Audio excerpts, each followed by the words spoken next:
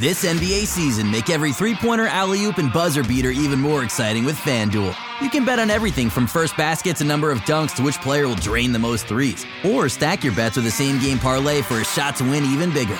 It's quick, easy, and you'll get your winnings fast. So download the app today and see why we're North America's #1 sportsbook. Make every moment more with FanDuel. 19 plus and physically located in Ontario. Gambling problem? Call 1-866-531-2600 or visit connectsontario.ca. I'm Brian Goldfinger of Goldfinger Injury Lawyers. Accidents happen, and when they do, you'll want a lawyer who will stand up to the insurance company and fight for your rights. In case of emergency, have this name in your back pocket. Goldfinger. Brian Goldfinger. Visit goldfingerlaw.com and get us working for you. Get Goldfinger today. Hello and welcome to the Raptors Reaction Podcast. I'm your host, William Malou. I'm returning to the show after taking a week off. First off, a huge thanks to Sam, Vivek, and Joshua for filling in while I was gone. I had a great time on vacation. It was obviously a huge bummer to miss that Celtics game because, man, 20 points. I still haven't had a chance to fully rewatch those games. I got 4 games to watch tomorrow, but it looked like a really good time outside of that the Wizards game, which, whatever, things happen. It's obviously an outlier, but, they responded strongly, and, the Raptors, they're really rolling right now. They're playing some great basketball, and on, what is tonight, Thursday night, the Raptors played host to the New York Knicks, and, the result was pretty much never in doubt. I mean, look, the Knicks were really short on bodies. Like, Kristaps Porzingis is an ACL tear, which is super sad. I can't believe that's happened to Kristaps. He's one of my favorite players to watch. Enes Kanter has like an oral surgery. Doug McDermott, who's a Raptor killer, I mean, he just got traded at the trade deadline. So the Knicks didn't really have many people available. But also, like, these are the Knicks, so like, they're not good to begin with. But the Raptors still had to take care of business, and at least they did that. The starters, I thought, came out strong defensively, moving the ball well, offensively as well. Not necessarily a great night from Lowry and DeRozan because both of them are really missing shots. They combined to shoot 2 of 21, including a 3 of 13 from deep, which really tells you how much they wanted to drive into the paint and play hard in this game. But, they were picked up by Ibaka and Valanciunas, who were legitimately really, really good in the first half. Valanciunas really good throughout, Ibaka really good in the first half. But, JV, he's playing incredible of late. And he didn't really do much against the Celtics, but he's just had an overall strong string of games from pretty much mid-December onwards. JV's been really impressive, and a lot more of that tonight. Coming on strong, opening game with a three-pointer, getting fouled, getting to the post, finishing pick and roll, catching lobs around the basket, keeping the ball high, finishing. Just JV's got a lot of strong play, and then Ibaka doing the same thing, really. Like Ibaka playmaking, which is really nice to see out of him. 3-point shooting as well. Defense, getting back in transition and blocking, Michael Beasley. And Raptors starters came out strong enough. Then defensively, at least, they held the Knicks in check. But, as usual, the Raptors bench came in and just completely flipped the game into a different gear. And, look, the Knicks, like I said, they're shorthanded, and they're not good to begin with, so they weren't really able to counter with many players of any quality, and most of them are unfamiliar. Like, you got Luke Kornet coming up from the G League, and Kornet's nice. I like Kornet. Isaiah Hicks, he's also coming up. Trey Burke also coming up. Damian Dotson also coming up. So, like, Like, it's just a lot of, not only is it like a lack of talent, it's also a lack of familiarity with them, and you have those guys lining up opposite to what the Raptors are offering, and it's like night and day, man. Like, the Raptors 5-man unit of Siakam, Miles, Poeltl, Van Vliet, and DeLon Wright have been in such incredible sync with one another. And all 5 of those players tonight scored in double digits, which is just kind of crazy to think. You have 5 players off the bench in your all bench unit that all scored in double digits. They combined for 59 points, which is like the third time in the last like 4 games that they've done that, where they've combined for 50 plus. And yeah, I mean, on the bench kind of stretched the lead to double digits. The Knicks kind of responded okay. You know, Michael Beasley was having some buckets. You know, that's what Michael Beasley does. He gets buckets.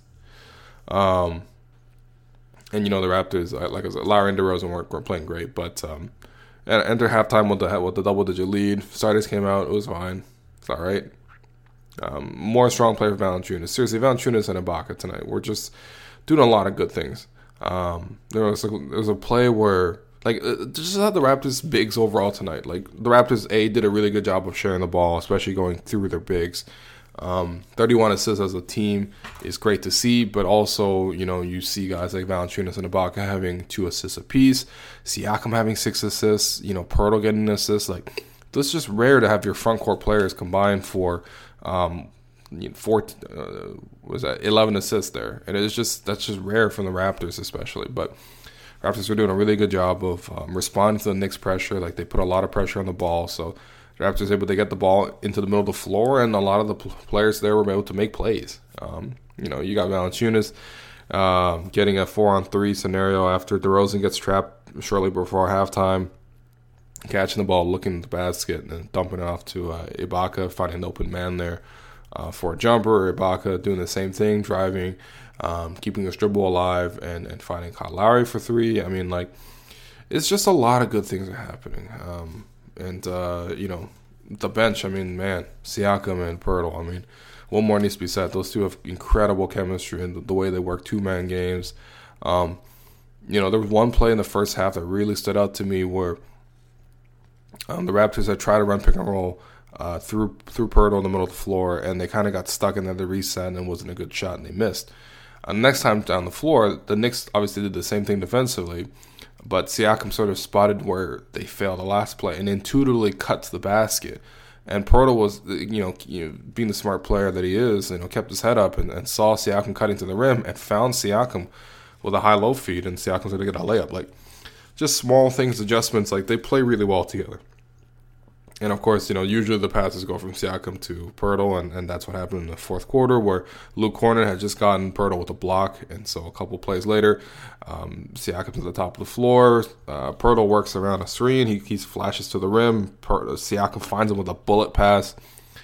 And, Siakam's able to dunk on Cornet. So, all in all, just a good effort overall by the team, and you know, by the time it was the fourth quarter, it was already a 10-point lead. The Raptors just got to get the Knicks off their back entirely, and that's what the bench did. And they just came out and crushed them. C.J. Miles hitting some threes, Poeltl finishing everything around the rim, VanVleet getting layups, no foul calls. He's Fred was got a little bit pissed about it, which is rare. I mean, you don't usually see him lose his cool, but sometimes when you don't get foul calls against Trey Burke, you might feel some kind of way. And DeLon Wright, he had a little 5-point spread of his own where he hit a 3, and he drove to the basket and finished over Burke. I mean, it's a good time for the Raptors. It really is. I mean, well, what more can I say? The whole bench unit was excellent to watch. It's they're playing with this crispness about them, a confidence, a selflessness. It's perfect basketball, the way the bench is playing, and it's not going to work against everybody. They still don't really have a dynamic score, but and they didn't get one at the trade deadline. The Raptors pretty much just traded Bruno. But I don't know, man. How could you break these guys up? Like any of these pieces, I don't want to lose any of them, man. They're all playing really well together, and tonight was just yet another example of that. So, in terms of your 3 stars, first one goes to the JV. JV 18 and 10 in 24 minutes, 7 of 12 shooting, 2 threes. The threes are really becoming a thing for him, and you know, some people are starting to close out. Like Kyle O'Quinn closed out on Jonas at one point, and JV pump faked him, went around O'Quinn, spun away from Jared Jack while pushing him, and then also carefully stepped around Tim Hardaway Jr. for a little push shot, and it was a gorgeous move. I've just never seen that much footwork out of Jonas Valanciunas. But I think that the jumper is helping him sort of be in face-up scenarios so that he can make plays a little bit better. I think that's why you're seeing a little bit more dribbling from him.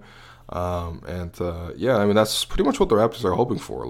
If he can actually have a face-up game and do what he's doing there, that does help, open up other opportunities for him inside the paint, especially with respect to his playmaking. And I don't know. I mean, that's going to be an important aspect of the Raptors because, Lowry and DeRozan get trapped a lot in the playoffs. It's up to the bigs to make plays. And, JV hasn't necessarily done that in the past, but,